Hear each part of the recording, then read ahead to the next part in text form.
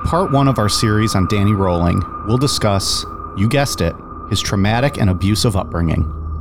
We'll also look at his foray into becoming a peeping Tom and how this led to an escalation in his sex crimes. Rolling was also a lousy criminal. We'll talk about his many robbery charges, his time in jail, and the triple murder that threw the town of Shreveport, Louisiana into a frenzy. I'm Mike. I'm Ian. And I'm Dave. If you're popping some Molly for tonight's show, stick around.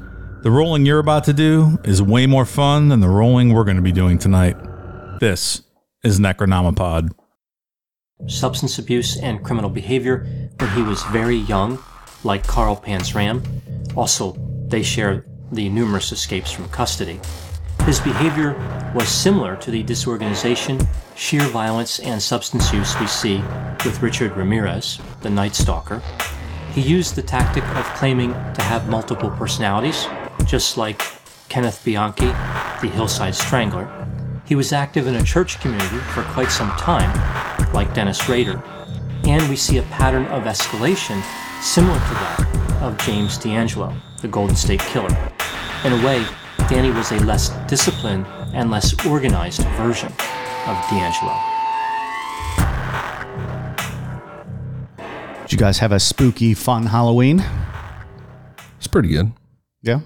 I didn't do anything. It's a fun Halloween. Did you pass out candy? No. I got my COVID booster that day. I wasn't feeling great, so I just took a nap. Watch some horror movies? Yeah, something like that. There you go. Perhaps listen to the tribute to Art Bell, Ghost to Ghost.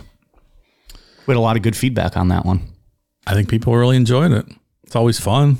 My favorite episode of the year, I think. Yeah, you always like that one. It's a good time. Did anyone make any toenail coconut cake? Maybe for the holiday. Send us a picture. Maybe they're saving it for like Christmas and stuff. Thanksgiving.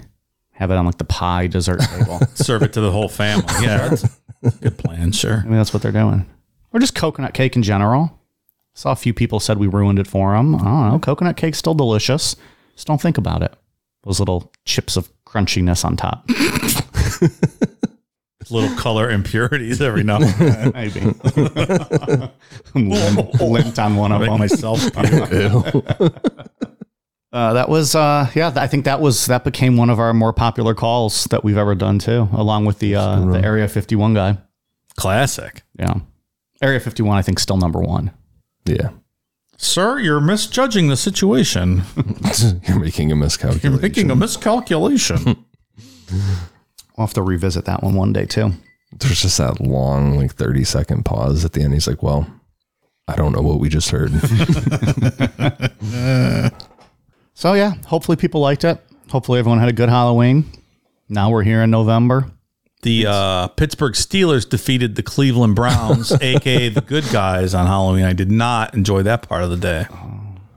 In between your napping and not feeling well, was that the worst part of your Sunday? It was. Yeah. It's a pretty distasteful outcome, in my opinion. And any thoughts on that? You had to listen to it for how many months now since the playoff game?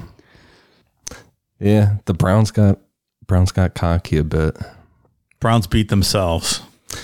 I'm not gonna lie. I'm a big fan of Baker Mayfield no matter what, but it was kind of nice when he was getting all fired up and yelling and shit from getting that first down on the sideline. Yeah. And then Landry fumbled it like almost right after. It's terrible. Terrible. One or two plays later. Like, He had a couple fumbles, didn't he? Landry? He had a tough game. Some drop passes, lots of drop passes. Like, this is your job, your one job. You catch balls. And there's been all that drama ever since with Odell. That's not great. Ian, do you like Baker strictly because he's never been accused of being a rapist? Is that part of why you like the guy? that's a plus for him. Yeah, right? I thought it would be. Yeah. It's not a reason to dislike a guy, right? I would hope not, at least. I had plans to do just continual IG stories all during the game and tagging Ian, and then I with updates, and I couldn't even make one. That ruined my day. Is our whole division 4-4 and better? Yes. Yeah, I think so. Because the Browns are 4-4 and they're in last place. We're going from first to last in a matter of weeks. That's the Cleveland way, Mike. Oh, yeah. That's how we do it here. I'm aware.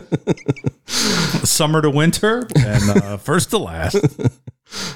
I got to get through one more Sunday of NASCAR this weekend, and then I'll start caring about football hardcore. Well, not hardcore, but I'll start paying attention more. So I'll be back in time for the rematch, Dave, in which Cleveland will probably win 56-3. Yeah, probably. Yeah, give or take.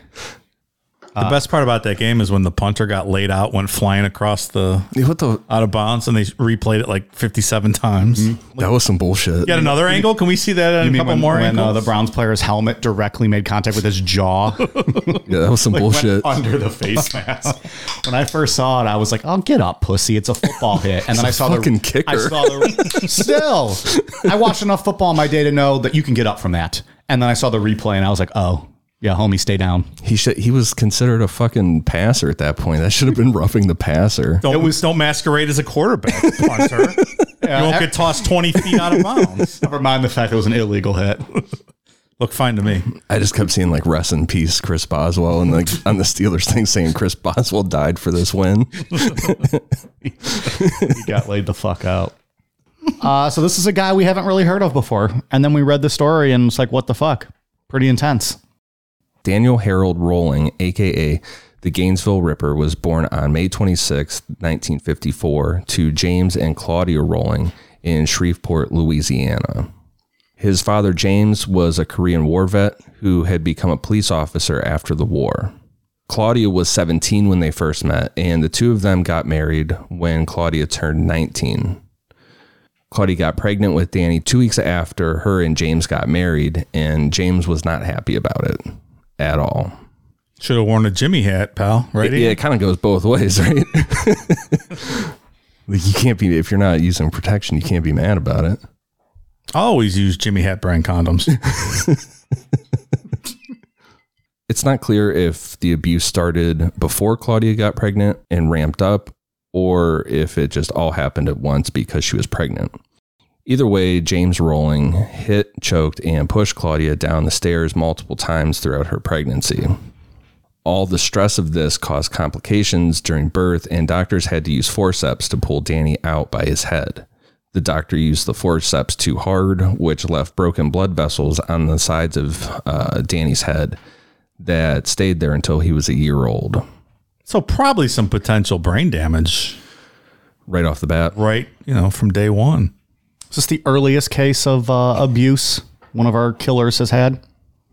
He literally wasn't even born out of the womb yet and was getting abused. Henry Lee Lucas is might be worse than we're going to talk about. I had meant of who we had covered. No. A few months later, Claudia got pregnant again, and Kevin Rolling was born on August 15th, 1955. Spoiler, this made things worse. And the physical abuse started to include Danny. For example, between 1 and 2 years old, Danny was severely beaten. Like the way it's told is that he was pushed really hard, like almost just like thrown for not learning how to crawl fast enough. Because he did some like weird, like one leg out, kind of one leg tucked under, like scoot thing. And as kids often do. James Rolling was not a fan of that. Wow. That's heinous. Yeah. And the way that that's told is that he like kind of threw him and his head hit, like he hit off a wall. So not the most nurturing of fathers. I think it's safe to say. It's a little bit of John Wayne Gacy going on here. Look here, baby. You're going to crawl and you're going to crawl across the carpet now. Oh, Gacy. Sorry. I thought you said it was like John Wayne, the Duke. Look here, you little fucker. He probably was abusive too, no? Oh, the Duke? Yeah. Oh, I'm sure. He was a dick. Was his What are you, communist, baby? You can't crawl? Were his siblings getting abused too, or was it just Danny? Kevin has later said that he thinks all the abuse was just focused on Danny. And he admits that he doesn't remember a solid chunk of his childhood. Like he blocked it out. So it leads your mind to believe that, I mean, I would have assumed both of them were getting abused. And that's why Kevin had blocked all that out. I read that their father spent a lot more time with their sister, joint rolling. You almost got me for a second because I'm like, I'm 99.9% sure they don't have a sister. I was just thinking, oh, here we go. Sex abuse now with the sister. It's going to get more depressing. Claudia took the kids and left multiple times, varying from days to weeks, but she kept going back to the situation. And there's a whole psychology behind people returning to abusive relationships that I'm not going to pretend to understand.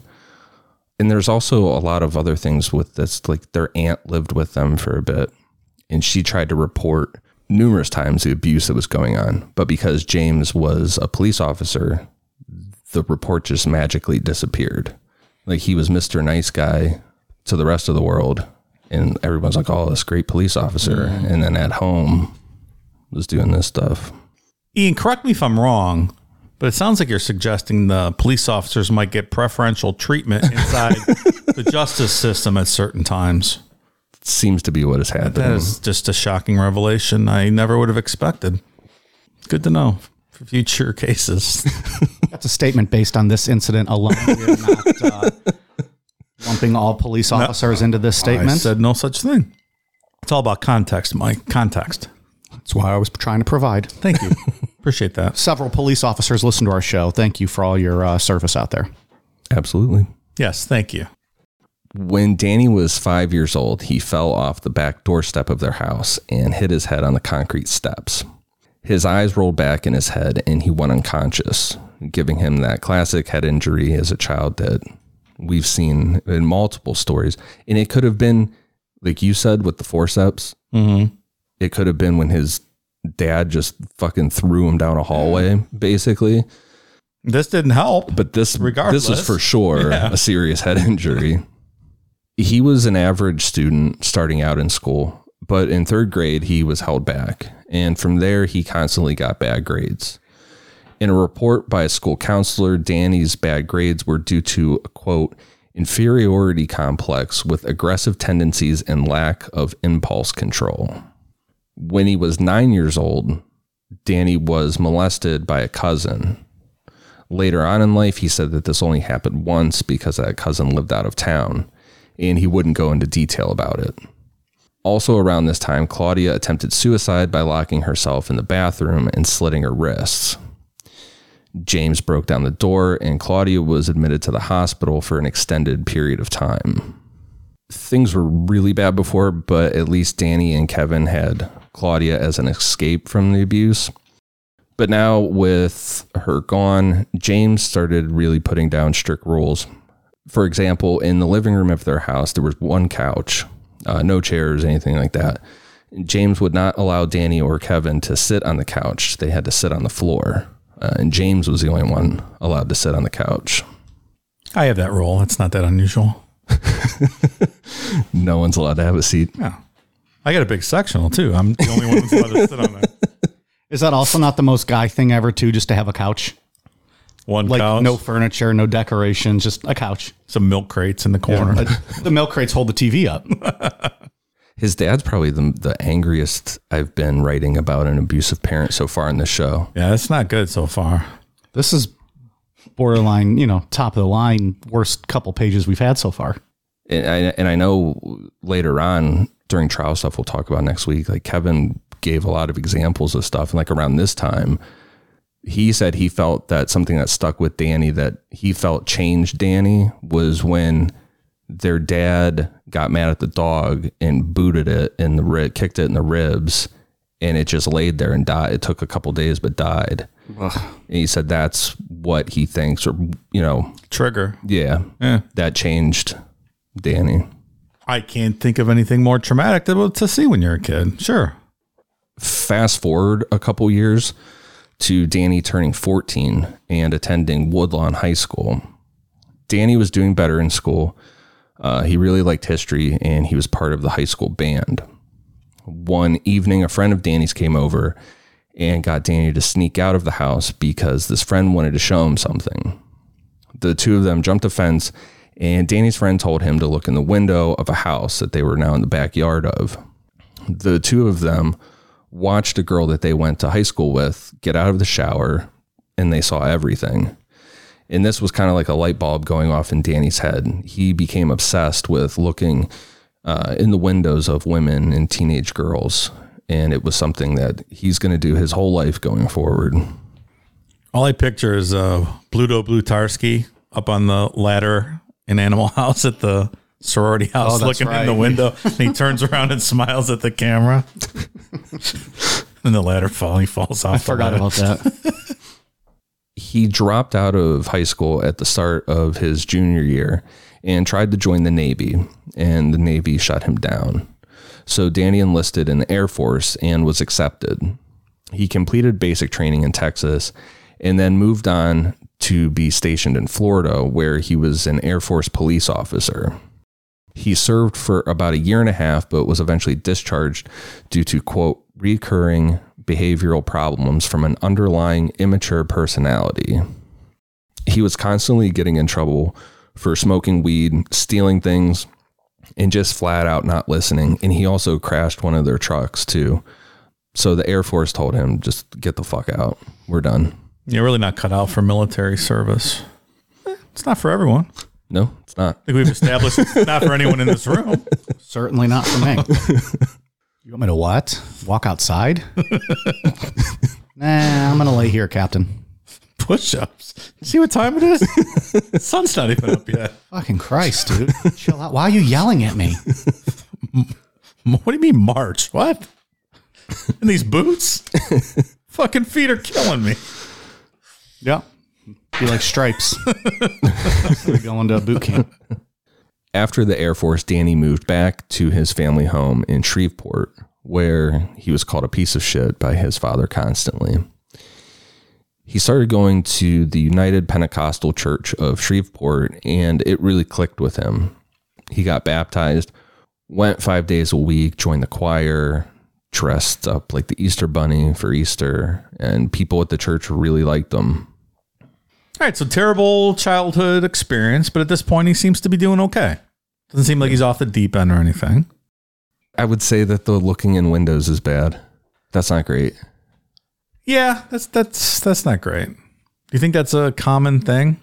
Not in the day of cell phones when you just watch porn on your phone. Yeah, I guess like back in these days. I don't know if your friend went and got you like, hey, look at this. Are you turning away? When you're a kid? Yeah, I mean, I could 14. see someone doing that once, but then you making a habit of it and doing it constantly. Yeah. I don't know if that's It's a common. little creepy. Yeah, when you do it obsessively, it's starting You're to out get- every night spending 3-4 hours. How you prevent that? Shut your fucking blinds. That's a good point. Take appropriate countermeasures. Yeah, right. Shut down these peeping toms. During the of day, world. they're not going to be able to see as well anyways. It's at night they're doing this, right? Right. Shut your blinds. You should start a security firm, Mike, with all this good advice you've got. It's called Shut Your Blinds. ShutYourBlinds.com. Hey, how can I keep peeping toms on? Shut your fucking blinds. What are you, an idiot? What security measures do you provide? Shut your blinds. I'll come over and shut your blinds if you want. At this church, Danny met Omatha Halko, and the two of them started dating. Danny thought Omatha was sent to him by God, and 4 months later, they got married on September 7th, 1974. A year later, they had a daughter, but after she was born, Danny changed. He went back to looking in windows, spying on women, and started using drugs again. Specifically acid, a whole bunch of acid. Amount of acid where it becomes an issue for your brain later in life. You short circuit your brain. Yeah. How much acid does that take, Mike? 4 acids? 4 acids. 3 acids? Okay. 4 acids? Your brain's You got to be fried. responsible. Okay. If you're going to do an acid. Don't do an acid. I almost said do a SID, but I don't think people know what I was talking about. That's inside language. lingo. Sure. Excuse me, drug dealer. Can I get 3 SIDs, please, sir? I don't want 4. 3, please. 3's my limit. My brain cannot take 4. Later on, Danny blamed this shift in his behavior on his wife because of their lack of sex. He said she was really boring just really standard. That's something he does throughout his whole life, is blames everybody else. Yeah. It's everybody else's fault, not his. Yeah, that's fairly common. Guess he gets that from his dad, right? You're pregnant? This is your fault. Yeah. In 1976, Danny just up and left his wife and daughter for about a month. And when he came back, all he said that was that he was in Florida. Danny kept up with this distant behavior and started to physically abuse Omatha. And after an argument in 1977 where Danny threatened Omatha with a shotgun, she had enough and left. I wonder if that's learned, that domestic abuse, is that learned behavior from watching your dad do it during your whole childhood? Probably to some degree. I would think so. The head trauma probably doesn't help. Acid doesn't help. Yeah, probably not. No, yeah, the acid definitely didn't help. I don't know. I think it can go both ways.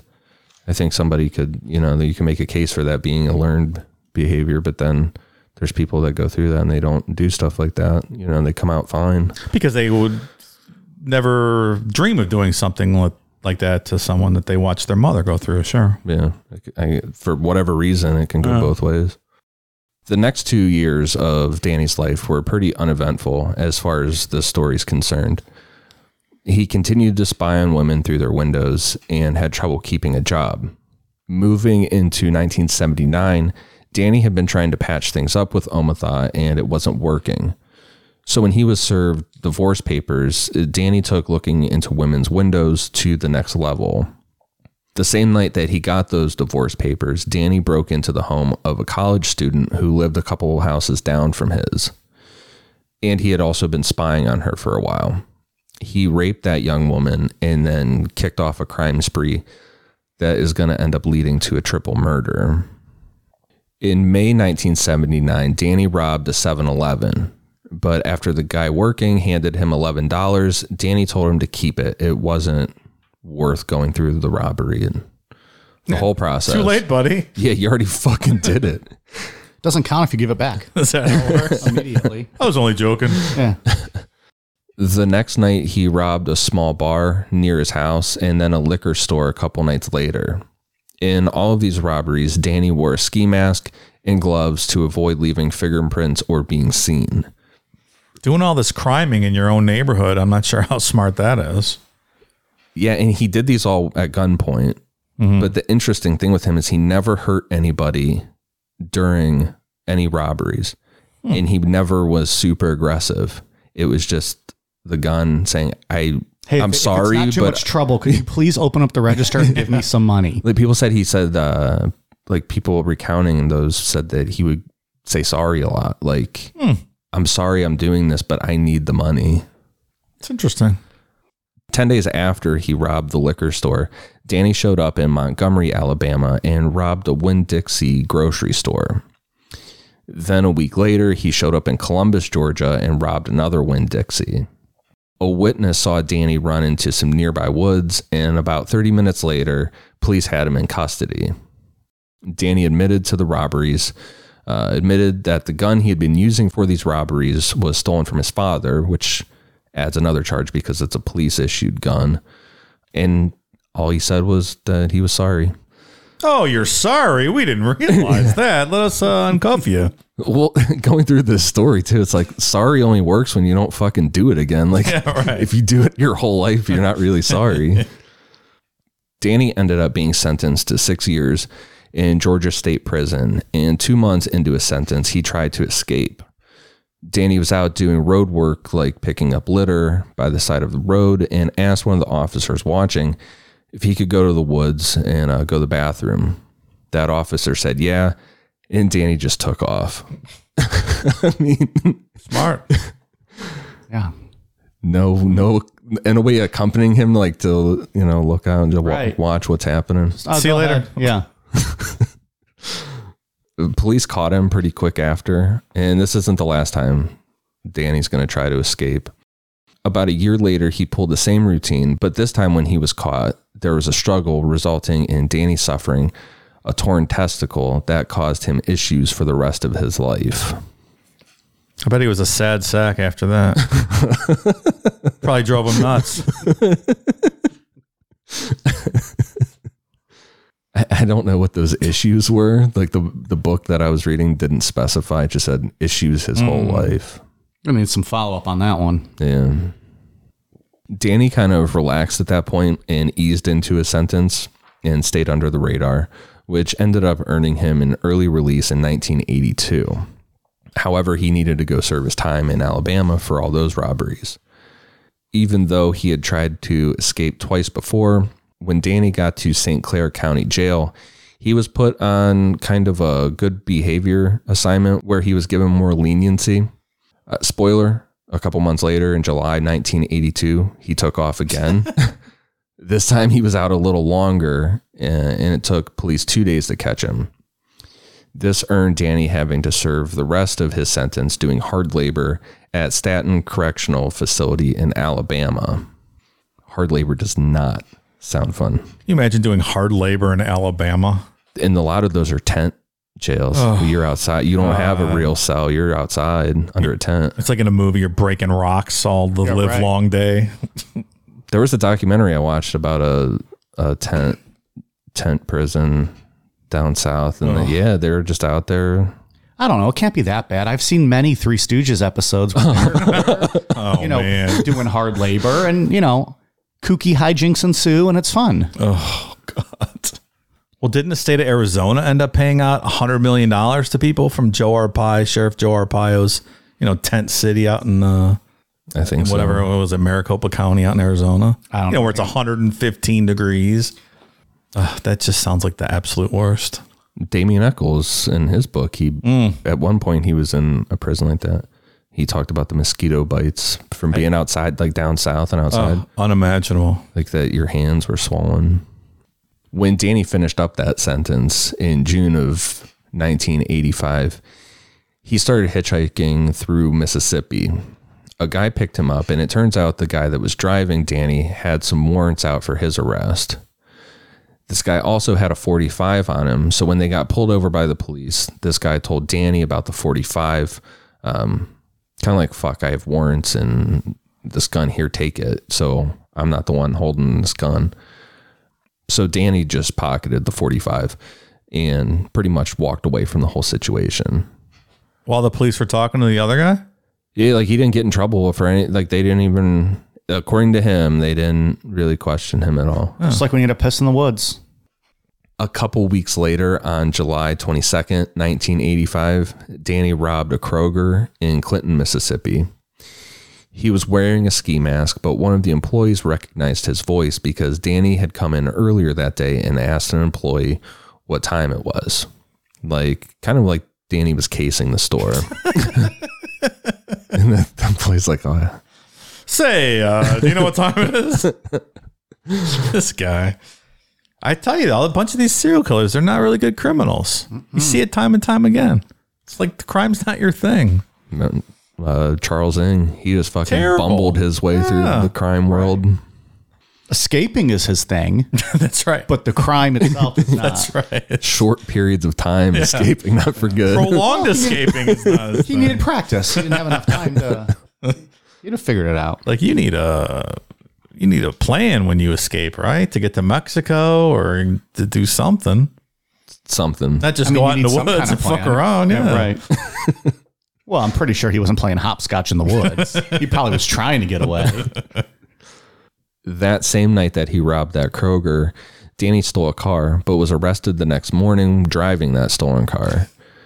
He sat in jail for a while, but on March 20th, 1986, he was sentenced to 4 years at Hinds County Detention Center in Mississippi. Not even a month later, while working on one of those assignments, like picking up litter, Danny escaped again. This time he made it a bit farther, 6 days out and into Texas before he was caught and sent back to Mississippi. On his report card, shows improvement. This time he was sent to Parchman Prison, and this was not a good experience for Danny at all. He was finally considered an escape risk, and when other inmates found out that Danny's father was a police officer, he started getting threatened and fucked with. You think that's something they could bond over? Like what a dickhead my cop dad is.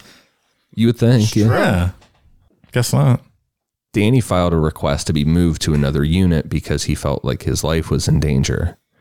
This was approved, and Danny was moved to Unit 24, which also included a small section that was the oldest area of the prison and had not been updated in the slightest bit. So not to be confused with Unit 731. Now, where can folks find that episode, Mike? It'll be available in the archives. Yeah, it's a good place to find it. I would rather be in Unit 24, I think. I think Unit so. 731. If I had the choice, right? When Danny moved to Unit 24, he switched spots with an elderly inmate that had been at the prison for a very long time and had become really close with one of the guards that was responsible for Unit 24.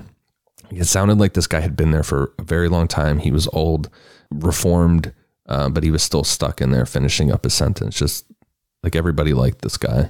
Like, what's his name in Shawshank? The librarian? Yeah, what was his name? What was his name? Fuck. He carves it before he kills himself. Yeah. Oh, shit. What was his? Beansy. No, it's something else. I can't remember his name. Yeah, but he was that just guy, the though. old guy who was the librarian, and then they sent him on his way, and Everyone loved he had been that guy. institutionalized. Yeah. He had a little pigeon that he kept in his pocket. That's right. Or was it a mouse? No, it was a little bird. 'Cause he Bird, takes yeah. the maggot, and then Yeah, that's Andy right. thought he was going to eat it. I'm going to look up his name now, because we have to know. That's what I picture when I read about this guy. Brooksy. Brooksy. Yeah. Beansy. I was close. Well, all right. Because this guard was pissed that Danny took the old guy's spot, the guard moved him to a cell that was in that really old part of Unit 24. The area where his cell was cold, had rats, roaches, and the sewer would back up right into that cell sometimes. I don't think I would last in there. Like just the smallest minor inconvenience I can't take. Rats. I can't do rats. I would never sleep. No. I would never, ever I sleep. could not. Like if the air goes out, the power's out in the summer and the air's off for like a half an hour. Like I can't, that's way too much. Can you imagine being in this place? Know what I would do? I'd just cry all day. I don't think you're meant for life in prison. I remember reading an old Bobby Kennedy biography, and it was about when he was senator of New York, and they were trying to use their influence to get an apartment complex that was in a very impoverished neighborhood to fix itself up. And like the landlords just weren't doing jack shit. And one of the stories that the tenants gave to Bobby and his team was that there's rats infested the building. And at night, they get in my baby's crib and they bite my baby's toes. Oh my God. Trying to eat. I think about that at least once a week. Ugh. And it's haunting. First of all, because the poor damn baby, like, you know, doesn't know any better. And then getting attacked by rats and then having to live in that situation. It's unimaginable. So when you I can't think of even like put rats yourself now, in that, yeah. I mean, I get exaggerated. I think of mice and I'm like, oh no, they're going to eat us in our sleep. You know, and it's like nothing, you know. But for me, like mice would be for like how you guys are with spiders. Like if I saw a mice, that's ball game. I won't even go in that room again if there was a mouse in I this think room. I'll take the mice before those fucking wolf spiders. I will we've take been the seeing. spiders. Yeah, I'll take a mouse. Yeah. All right, you guys have the mice out. If there's a mouse, you guys are in charge. If there's a Little spider, I'm mice in are charge. cute and furry. They're No. not bad. I'll hold a mouse. Yeah. Okay. Yeah, until it's eating your baby like in New York. Danny ended up doing 8 months of his time at Parchment Prison in solitary confinement in that cell, sometimes not getting his daily shower, making it a full 24 hours that he sometimes was just left in that cell. All in all, Danny served 3 years of that 4-year sentence and was paroled on July 29th, 1988. I don't know. I mean, based on what this guy does later, it seems like maybe all this abuse isn't good for people's mental health. Imagine if someone stepped in and tried to help him. The story would have been over a long time ago. It might have been, Mike. It might have been. Or at least helped him like, hey, when you escape, here's what you do. Here's a passport to Mexico. It's a passport. Don't kill any Here's Americans. a Bronco, full tank of gas. Just go. In September 1988, Danny moved back into his parents' house in Shreveport and met a woman named Lillian Mills. Lillian was 20 years older than Danny, but the two of them hit it off and started dating. Lillian had nothing negative to really say about Danny, other than she felt like he was childlike in the way he wanted approval from his father. She said that their sex life was normal and he never did anything to hurt her or anything like that. You guys like older women? I always did when I was younger. Sure. Yeah. I mean, I have nothing against someone older than me. So he was 34, so she would have been 54 at this point. I don't know about all that, but I mean, it would just depend on the woman, I guess. Like, I wouldn't say like, oh, you're this old, you're immediately out. There's some hot 50-something-year-old women. I like older women. Yeah. I'm not against it. They don't play around. They're just down to fuck. They know what they want to do, right? Sounds good to me. if that's the woman who's 20 years older than me, okay. All right, I'm going to throw an F, Marry, Kill. Let's go. Susan Sarandon, Ellen Barkin, Helen Mirren. I'm gonna all have to go to Google attractive this. older women. I don't know who 2 of those 3 are. I should have known this would be a bust and you guys wouldn't know who I'm talking about. Oh, man. This is tough. All right. I'm going to bang Susan Sarandon because I've always enjoyed those boobs. I'm going to marry Ellen Barkin. I think she might be the best of the 3, and then I'll kill Helen Mirren. That's exactly what I would pick as well. That's the correct answer is what you're saying? That's the correct answer, Mike. yeah, I'll say the same thing. I'm not really loving any of it, to be completely honest. So we figured out that Ian is not into the older one. I almost put Jane Fonda, 83, on this list. Like, should I put Betty White on this list? Well, you got to marry Betty White, right? Of course. All right. Well, now you're going to be known as the old F, Marry, Kill guy. Whenever we need like just some old men or old women, we'll go to you. Well, like now they're my age. It's not older women anymore. Like they're my age. Danny worked a bunch of jobs throughout 1988, and then in 1989, he got hired at Pancho's Mexican Buffet. While working there, he met another woman that he would have a relationship with named Diane Mays. And Danny wanted their relationship to be serious, but Diane wasn't ready for that. The relationship with Lillian obviously fizzled out, and this one with Diane wasn't going anywhere, at least as quick as Danny wanted it. Then on November 4th, 1989, he was fired for not showing up to work for 3 days in a row. Danny said that it was someone else's fault for messing up the schedule, but that excuse didn't work and he was still fired. Danny had been fired from a ton of jobs throughout his life, but for some reason being fired from Pancho's made something switch in his head. Oh, come on. It's Pancho's. I mean, it's probably all the reheated, refried beans from last Tuesday you could eat. Have you guys That's ever a been to a sweet Mexican gig. buffet? Like, does those even exist? I don't know. It sounds horrible. Around 5:30 p.m. on November 4th, 1989, Tom Grissom, age 55, was playing with his grandson, Sean Grissom, age 8, out in Tom's backyard. Aside from playing, Tom was also grilling dinner, and the two of them were waiting for Tom's daughter, Sean's aunt, 24-year-old Julie Grissom, to come over. Together, they were going to celebrate Sean's 8th birthday in what sounded like an extra party because Tom and Julie couldn't either be there for an actual birthday or something like that.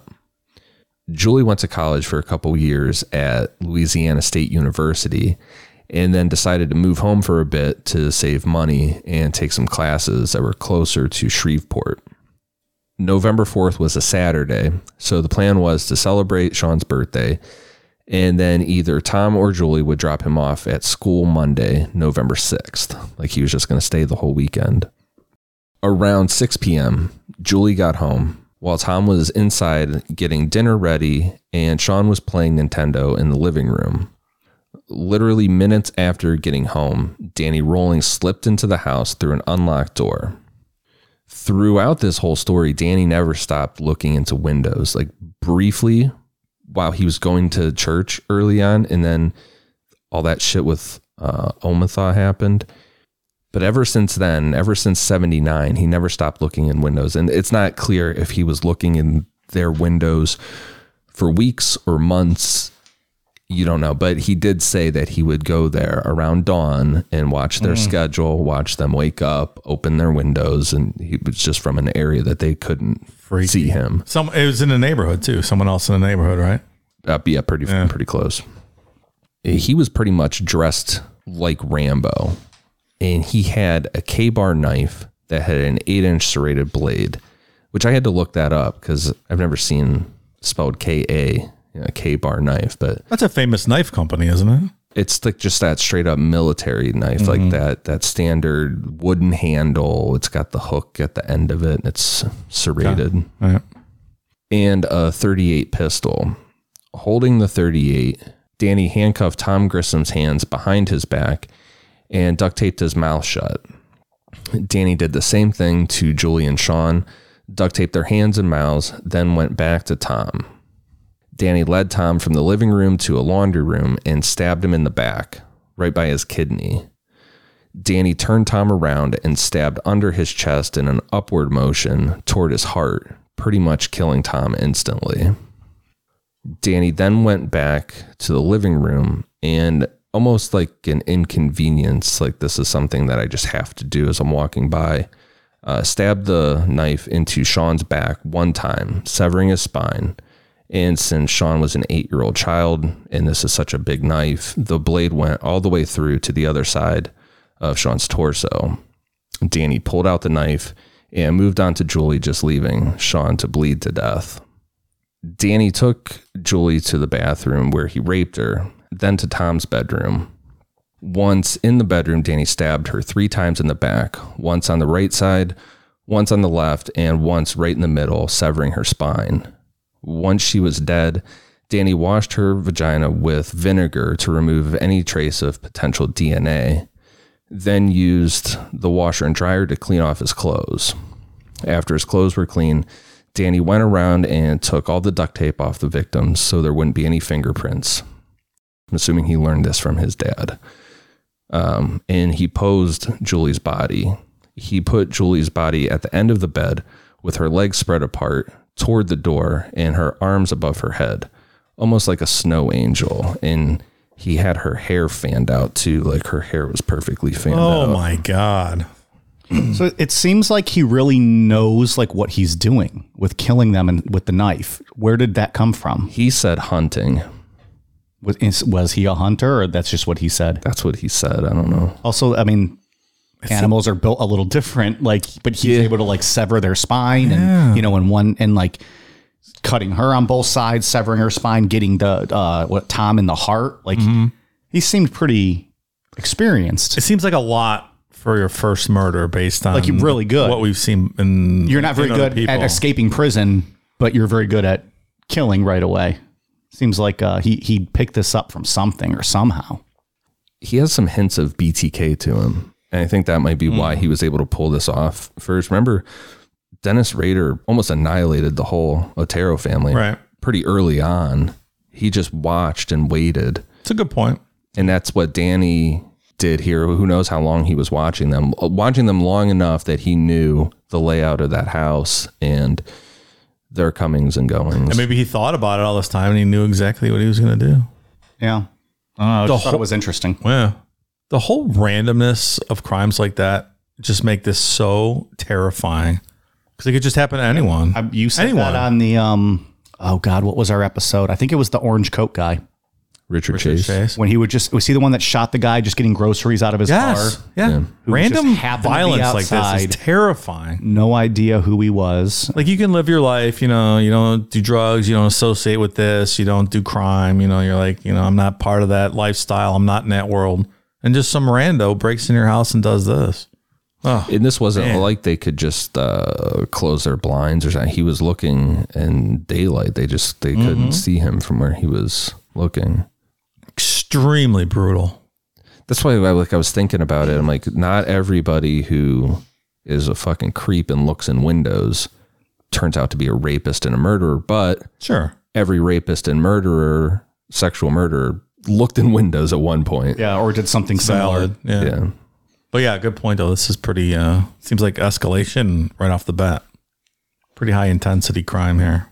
The posing is he knew that in his mind. He had that set out. That wasn't something that he just came up with on the spot. Yeah. Because it was posed for effect. Whoever walked in that bedroom and saw her, the first thing they would see was her legs. On November 6th, 1989, Sean Grissom didn't show up for school. And when his mother tried to call her father to see what was going on, no one answered. She then called the police, And then the police called a neighbor of Tom Grissom's to go check and see if the house was locked. If I was that guy, I would have said, no, I would like you to maybe go check it out. Yeah, because It's a wellness check. yeah, and now you're putting yourself in, line for the police to be like, well, you discovered this. Where were you during this time? Your fingerprints are on the doorknob. Didn't that happen with Benoit? Didn't the cops call and have his neighbor go next door or something like that? They did have a neighbor go next door. Yeah. Seems like that's fairly common. We've heard that before. Hey, go check. Yeah. It just seems like Lazy. you wouldn't want an outside person involved if something was wrong. Yeah. But again, as the outside person too, like, I'm not going into a potential crime scene. Yeah. Like now that. yeah.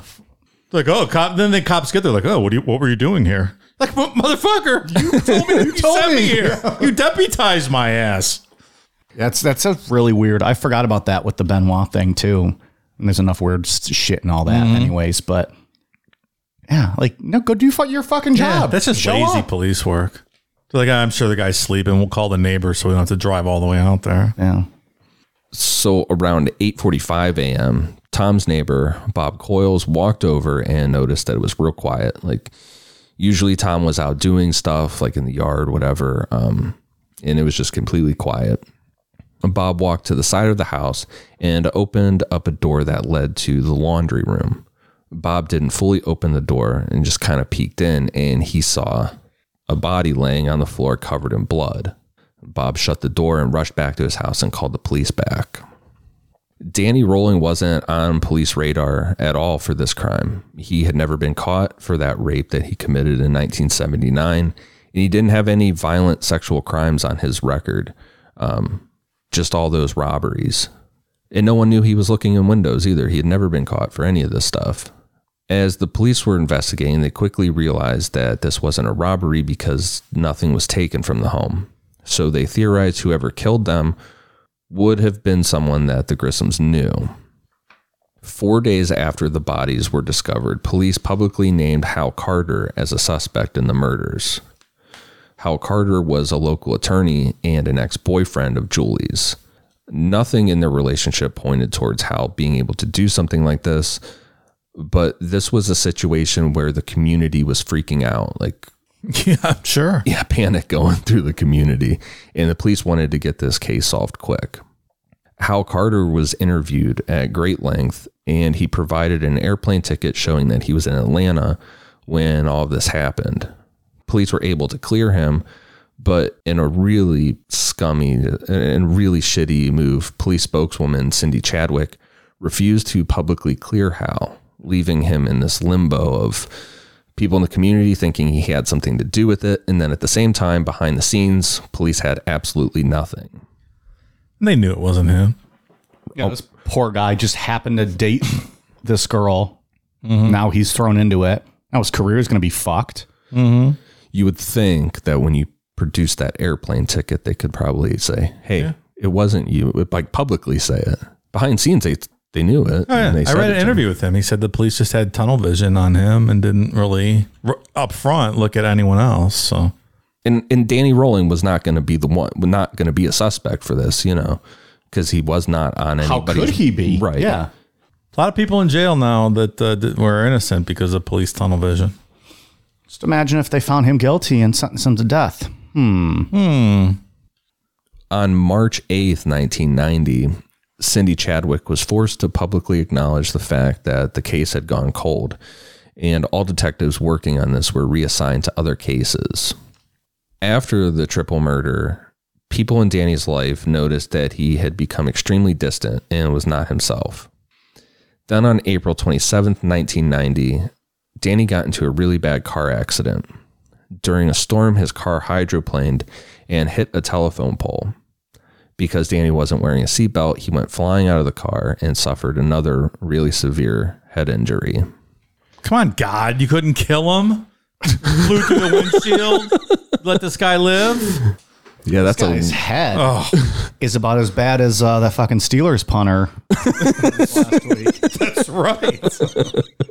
I said like 5 concussions in part 1 already. After Danny recovered, he started looking in women and teenage girls' windows again. but at a higher pace, like almost compulsively, like it was getting to an addiction that he had to go out and look. Then he started breaking in houses until he escalated to rape again. The first was a woman who was alone in her trailer with her baby. Danny broke in, and as he was wrestling with the woman, she got cut on her hand, like pretty much just full on grabbed the blade of the knife. And this allowed her to slip away, get her baby, and run for safety. Then he successfully raped a woman not far from his parents' house and stole a .38 pistol from her. A couple nights later, using that .38, he raped a 17-year-old girl after duct taping her hands and eyes. And this is like that classic serial killer going on a cool down period after their first murder. And then they start to give themselves allowances, just little things here and there, building back to murder again. I can rape her, but as long as I don't kill her, I'm good. Yeah. You start to get bored with it, or not enough adrenaline. The thrill isn't there. So crazy. Another thing that had been a constant throughout this story is that every time Danny moved back into his parents' house, it was a nonstop fight between him and his father. And 36 years of physical and emotional abuse came to a head on May 18th, 1990. Does his mom still live there? Yeah. Yeah, she's still there. Wow, huh? According to Danny, that evening, he walked into the kitchen and put his foot on one of the kitchen chairs to tie his boot. It was like one of those benches that takes up the whole side of a table. Okay, yeah. His father, James, started yelling at him to get his foot off the bench, to which Danny said, quote, "I got my foot on the bench, old man. What are you going to do about it?" Uh-oh. To which his father said, quote, "I'll tell you what I'm going to do about it. I'm going to get rid of all of you," as he grabbed a gun. James chased Danny outside and fired 3 warning shots in the air, then locked the door. Danny grabbed his .38 from the truck, kicked down the front door, firing 3 shots. 1 missed, 1 hit his father in the stomach, and the last one hit James right in the forehead. Danny then started kicking and stomping on James before fleeing the house. Damn. And his mom's there, and she's like, "What the fuck?" She saw the whole thing. God Yeah. damn. Well, she came out, she heard the shots and came out, and then Danny's just stomping on him. Oh, man. That's a lot of built-up anger there, Yeah, buddy. it all came out at once. Yeah. And also, warning shots come down sometime. And maybe on someone's head. I have so. never understood that. Like, they have to go somewhere. Yeah, they don't come just back disintegrate. down, and sometimes they hit people Like, in the head. There has to be a story out there of something happening. There right? is, Or like you're sitting in sure. your house, all of a sudden a bullet comes through Sure. the roof. Yeah, I never really thought of that. People have before. been killed by shots coming back down and people fire in the air. Yeah, like just don't do that. Shoot at the ground, man. No warning shot up in the air. Or just don't fire your gun. You know, Well, in a there's hostile, angry state, threatening someone. Good advice, Mike. Good advice. It's all part of Close Your Blind security. Part of our $1,000 package. I'm going to do a commercial for Close Your Blind. Close Your Blind security. It's going to be real quick. Scared at night? Close your blinds. Hello? Is this Close Your Blind security? Someone's looking in my window. What do I do? Just have like a blind curtain thing happen and be like, close your blinds. Oh, thank you. That's great advice. We'll send you a bill, ma'am. Yeah. No, it's you're a subscriber. Like, we don't just take cold calls. $1,000 a month. Unlimited calls for us to come close your blinds. Unlimited texts will remind you, hey, don't shoot your firearm off in the air.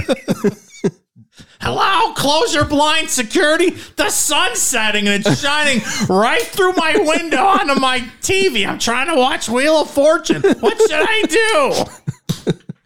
Ma'am, you should close your blinds. Oh, that's a great idea. Thank you. Literally solves almost any problem you will ever have. Just close your blinds. Hello, Close Your Blind security. There's a big fat man jerk masturbating in my front yard. I hurt in my eyes. What should I do? Ma'am, you should close your blinds. Why didn't I think of that? That's great. Thank you. That's why we're here, ma'am.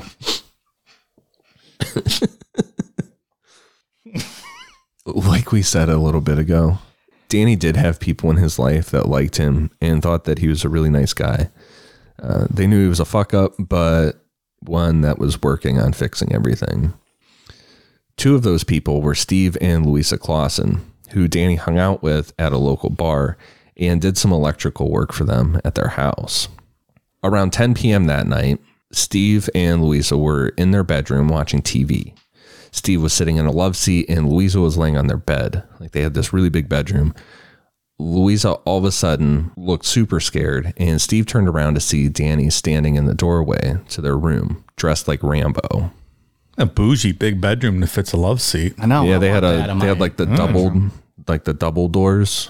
Fancy. How it's pants. described in the book, like the double doors just kind of opened and Danny's just there dressed like Rambo. I want a love seat in my bedroom. No doubt. Or at least a space for it. Oh, yeah. Put a big recliner even. Something. Put a sectional. You put another sectional that no one can sit on but you, Dave. Yeah.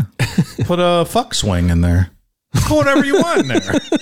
What about one of those, what's the twist thing that you told us about? Oh, the chair. The Chinese basket trick chair. Yeah. You can have one of those.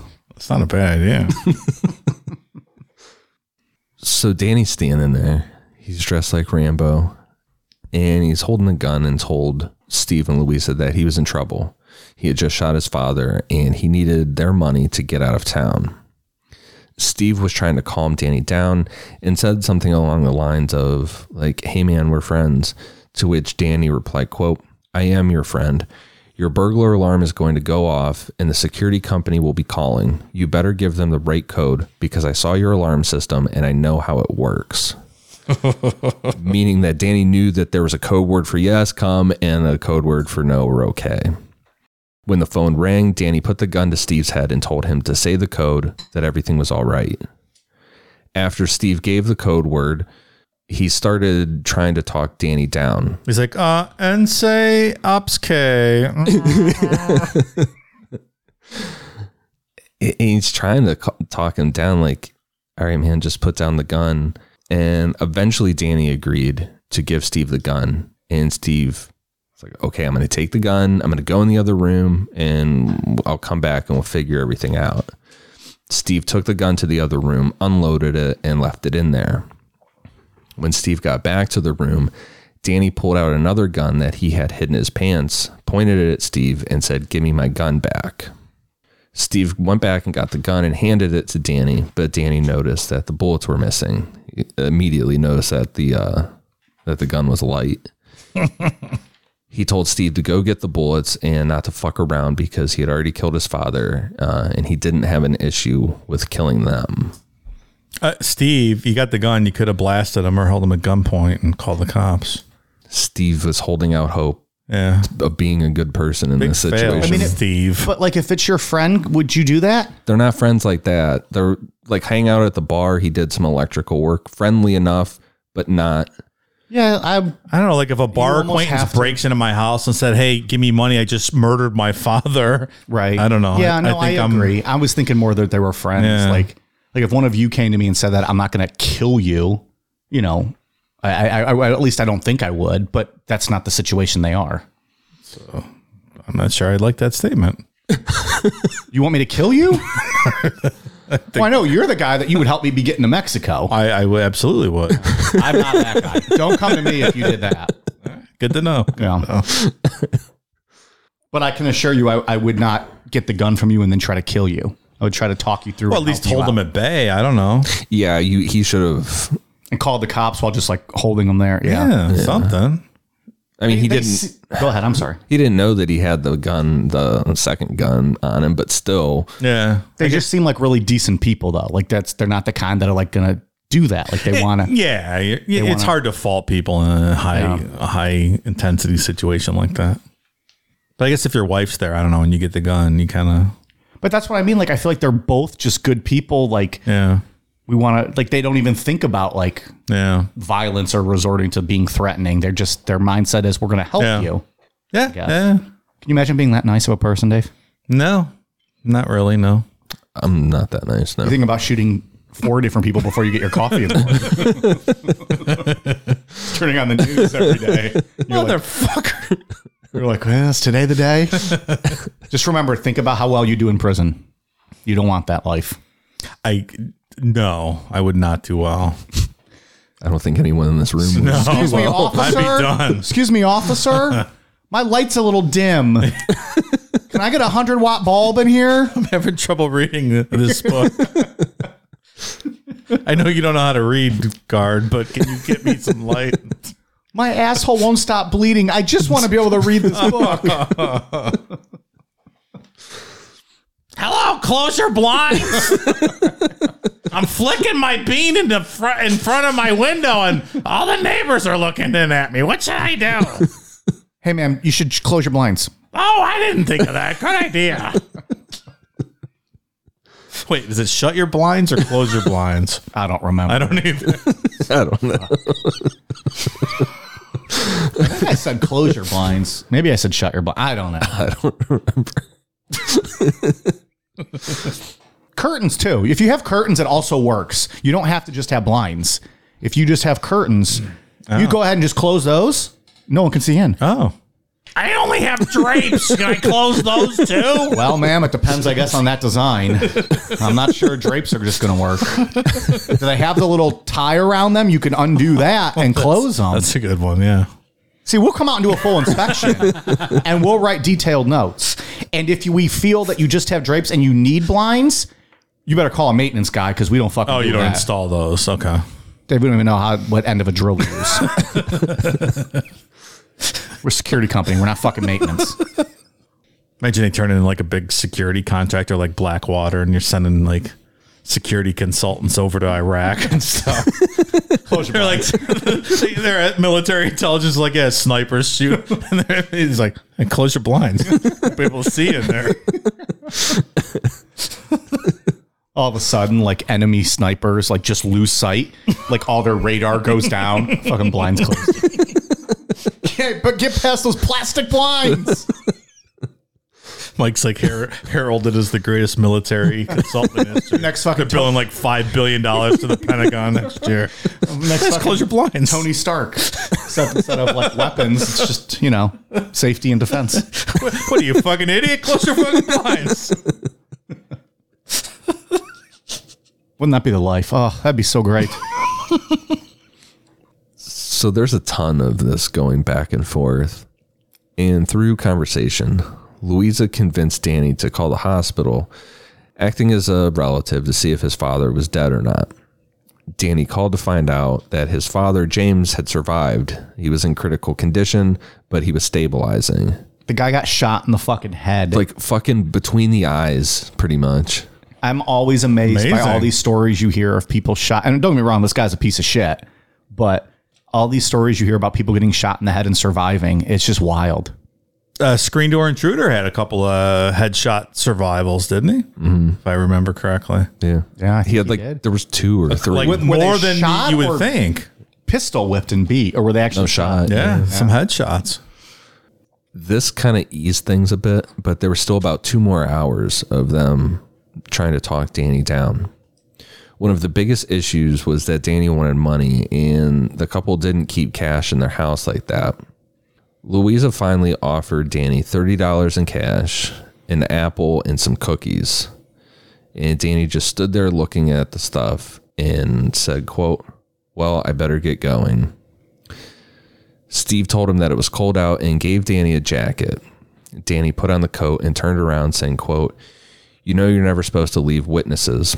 Promise me that you're not going to call the police after I leave." Steve and Louisa promised, and Danny rolling left saying, quote, "Sorry about tracking mud on your carpet. God bless you all."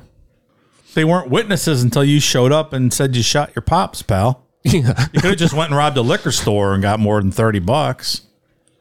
This guy. Yeah, he didn't read for as much, stalking as he did of a lot of these people. He didn't stalk them well enough to know, like, he knows that they have a secret code word, but not that they don't carry cash with them. Right. $30, all that. And an apple. What kind of apple? Like, was it a Granny Smith apple? Like, I don't want that Yeah, shit. get the I want fuck out of get a here with that. Honeycrisp apple? Yeah. Come here, you fucking Granny Smith. Go bake a If pie, you serve bitch. me a Granny Smith apple, you're a piece of shit. Honeycrisp or Fuji, or just I don't even want to talk to you anymore. Also, I don't really like apples, so don't serve me apples. I like apples. I'm not a fan. Usually, I eat 1 or 2 a day. Do you? Good for you. It's I healthy. like apples. I like Honeycrisp. I need Honeycrisp. Well, yeah. I know. If you're going to eat an apple, it's Honeycrisp. Like Red Delicious? No, they're not. Who named that? The apple salesman who's trying to fucking push apples on you. From there, Danny traveled by everything from hitchhiking to stealing cars, all the way from Louisiana to Colorado. He committed numerous robberies and rapes along the way, most of which happened in Kansas City and Colorado. In Boulder, Colorado, Danny attempted to rape a young woman, and when she resisted, he beat her really bad, but for some reason stopped before killing her and then fled Colorado. From there, he started heading south for Florida, and that is where we will pick up on part 2. In part 2, we'll cover probably the most graphic crime scenes we've talked about yet on this podcast. I think the only thing comparable would be the Ripper Crew Oh, that we boy, talked about that was awful. on Patreon. The police getting the wrong guy. Again. Yeah, getting a guy getting charged. Some classic death penalty conversation. Hopefully not about Hal. Poor Hal. Yeah, they killed him. A couple weeks ago. Oh. Wouldn't that be a twist? And then there's some Eileen Wuornos twist or tie-ins. Oh, look at that. Really? And we'll get to bring up Eileen again briefly. So people should go back and if they haven't listened to those episodes or listen to them again for a little refresher. Bring up Jeb Bush again. Okay. Again? When would we bring him up? Eileen. Man, I must be. He's the one that signed her death sentence. That's right. Oh, I do remember that. All right. Final thoughts? Do a lot of people know this story? I don't know. Because I think when we even put him on the list, Ian, I know you didn't know much about him. Dave, you didn't know much about him, did you? No, I remember when it happened back in the early 90s or whenever this ended up. This seems I didn't know like, the specifics. Yeah. it seems like as horrific as it is and as it's going to get next week, this should be more like well known. I'm wondering if our listeners know the Danny Rolling story. I think like the hardcore people at least know who he is, you know. But you're the hardcore people and you didn't really know. I didn't really know who he was. I knew the Gainesville Ripper name, and I remember the story from Gainesville. I wouldn't have picked his name out though. Yeah, I didn't know the specifics.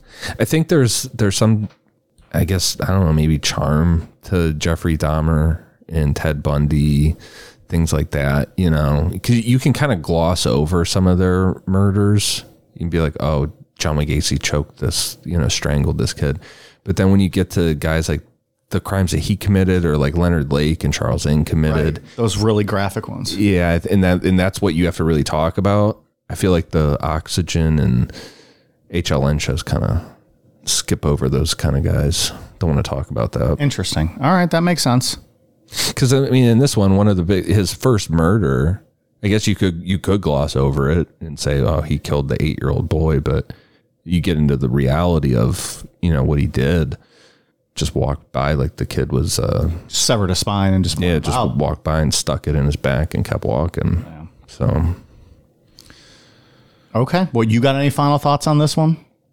I don't know, very abusive childhood, terrible. But not everybody that goes through that ends up doing what Danny Rolling did. The head injuries too. A lot of head injuries. It seems to be there's this couple things that are happening to a lot of these guys. Head injuries is really a reoccurring thing. Are we concerned the Steelers punter is going to kill someone? Because hopefully the Steelers on some missed opportunities in the next game. I love how the Browns lose, and yet Dave and I will just focus on one play and bring that up over and over again so as to swerve the fact that we lost. An illegal play also, if we're being honest. Completely absurd. It was ridiculous. I'm not sure that's accurate. His helmet literally went under the guy's face mask and directly into his chin. It was the first point of contact. It was the most unneeded fucking hit ever. I guess he's like, it wasn't helmet to helmet. I didn't touch his helmet. I'm not sure that was an illegal play. There was no foul called. No, there was not. And there was not. It was a direct shot of the top of his helmet to that direct's man's head. To that pretty harsh word. It was very clear that was the first point of contact. Well, the camera's not always telling the whole picture, Mike. Just saying. There's extenuating angles to that video.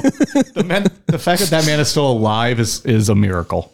Well, I think you're exaggerating. He was destroyed. Oh, he's a Steeler, though. People were hot in Pittsburgh over that. Oh, About just as hot as when Antonio Brown fucking just stepped on whatever. Who was that from the Browns? he walked right over his head. He just that fucking was crazy. stepped on him. I don't remember that. I will agree with Browns fans on that. That was pretty shitty of Antonio Brown. Well, in all fairness, That was I fucked don't up. He just, like, necessarily drop know kicked that dude. if the Browns player had any, wasn't trying to be malicious. He was just trying to make the play. The Antonio Brown thing sounds much worse. Oh, you've never seen that? I'm sure I have. He went I just right- forgot. yeah. He just like ran and just fucking kicked him right in the face. And he just kept going. You can't do that. Ian, I don't know You if you know. can't even do that in mixed martial arts. Ian, I don't know if you know this, but I masturbate daily to the video of Myles Garrett hitting Mason Rudolph with his helmet. It's one of the greatest videos of all time. Unreal. All right, Dave, did you have any final thoughts on this one? Now, I'm gonna on two-parters, Mike. I like to save my final thoughts for the second episode, if you don't mind, if that's course. okay with you. We'll let it go. We'll let it go to next week. Let's get to some patrons. Yeah, let's. All right. Thanks to new patrons Hans, Natalie Pattison, Elizabeth McBride, Caitlin Hanrahan, Julie, Claire Venat, Libby Sparks, McQuella Jones, Olivia, Alicia, Hackett, Manic Pixie Dream Squirrel, Amanda LeBlanc, Das Volg, Robert Williamson, Stephanie White, Bradley Pullen, A.H., Haley Hildner, Sharon Fain, username, Chris Lee, Jeffrey Aaron Pennington, Ida Poopoo, Anthony Coronado, Hobo Joe, Rachel Ann Rossetti, Lee, Valtteri Corella, Flamingo, Forgotten Being, Ingrid Dean, MILF Hunter 69, Olive, Samantha Davis, Mouth Merkin, Pickabrew, Courtney Carson, James Plunkett, Mason, Sheps, Jay the Canadian FedEx Guy Murray, Cole Carter, April Dooley, Sergio Rueda II, Jamie Björk, Sarah Gordon, Brad Trombley, Jeremy, Heather Rudkowski, Alexandra Stone, Lauren Mansfield, Amber, Lady Capricorn, Jessica Eves, AC, Byron Sanchez, Pompeius, PJS, West Coast Warlord, Graham House, and Jeanette Jeffcott. Thank you all very much. We are at patreon.com/Necronomipod. Ian, what do you got? For iTunes, I have one for Talk to My Lawyer, Colo Hecris, Moonlove87, and Flick My Shelly Bean. Thank you. Yeah. All right. Thank you guys for the awesome reviews. Dave, what do you got? Anything? So, quick shout out. We got a care package in the mail from this company, Killer Cones. We got some stickers. We got some shirts. Very cool stuff. I can tell Ian really likes the one he got. The clothing is really cool. I got the Jason one, Friday the 13th. I got the Michael Myers one. Mike had to take the only large because I'm a dainty boy. he's a dainty boy. Yeah. No option for you with that. They sent a really nice letter to JC, and check out their website, killercones.co. And I believe Killer Cones on Instagram. Good stuff. Longtime patron. So check it out. Good stuff. There's some really cool stuff. Friend of the show. Yeah, I'm looking through the website right now. There's a really cool Pinhead one that I actually really want. He's not that purchase. He's not that purchase before we turn the show off. Our pal was not too complimentary on the letter he sent towards the Browns, but I'm gonna let that go because I love this stuff so much. Raider Nation can go fuck itself. But other than that, Look, it's not Cleveland's love fault the the Spurs. team moved. We have nothing to do with that. Maybe people hate the Browns. The Browns did not do themselves any favors getting so cocky the past couple of years. A lot of people do not like Baker Mayfield around the NFL. I think the only people that like Baker are Cleveland people. It's pretty surprised. And Oklahoma fans.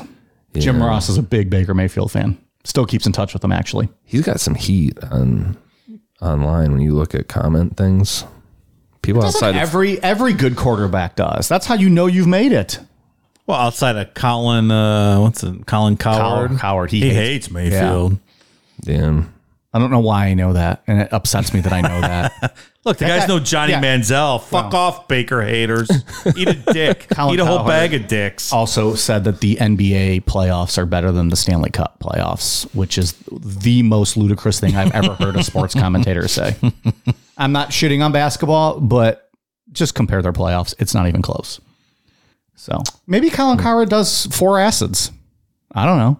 He didn't stop at 3 like he advised him maybe to, and that's he lost why. his mind. At Easy least be. those opinions seem to reflect the same thought process of someone who would have done that. He does the ESPN radio in the morning, right? Either ESPN or is he with Fox Sports? I think he's with Thought ESPN. it was ESPN. I've never heard the show. I don't know.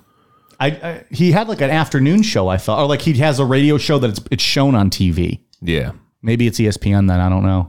I don't know if Fox does a lot of radio shows. I can't listen to sports talk. I can listen to specific, like I listen to Edmonton Oilers radio talk every now and then, Yeah. but that's something that I'm really into. I can't listen to just generic. Yeah. You know, people right now have been listening to us talk about fucking the Browns and Steelers for 2 hours. So hopefully they like sports talk. I don't know. Baker's cool, man. He's Yeah, just I a mean, cool dude. yeah, like he's- Johnny Manziel, I'm with you. The guy was a clown, but Yeah, Baker's cool. How did we get on that? I don't know. Because Mr. Killer Combs that's right. threw out not some a fan. fuck Browns. Yeah. He's not a fan. All right. We are on Twitter, Facebook, Instagram, YouTube at Necronomipod, Amazon.com. Search Necronomipod, Necronomipod.com. He almost said Necronomicuck, I think. Is that a new name that you're rolling out? I don't Did you trademark that? Oh, maybe we should. Necronomicon. I'll come to your city and fuck your dead fish wife. I'm necrocuck. Necronomicuck.ca. How about that? Canadian version only. .au. I won't be the only one going down under. Does your wife only like missionary? Let the necrocuck visit her. She'll be taking it double anal in no time. All kinds of ads tonight. Necrocuck.ca. It's an aggressive ad. I forgot where I left off. Patreon.com/Necronomipod. And yeah, check it out. Closeureblinds.com coming soon. You want your wife to take it in the pooper? Call necrocuck.ca. You laugh now, just wait till it becomes closeureblinds.gov. He's like, government contract? What podcast? What? Who's this? Bye. All right, you guys ready for a cool down beer? Cheers.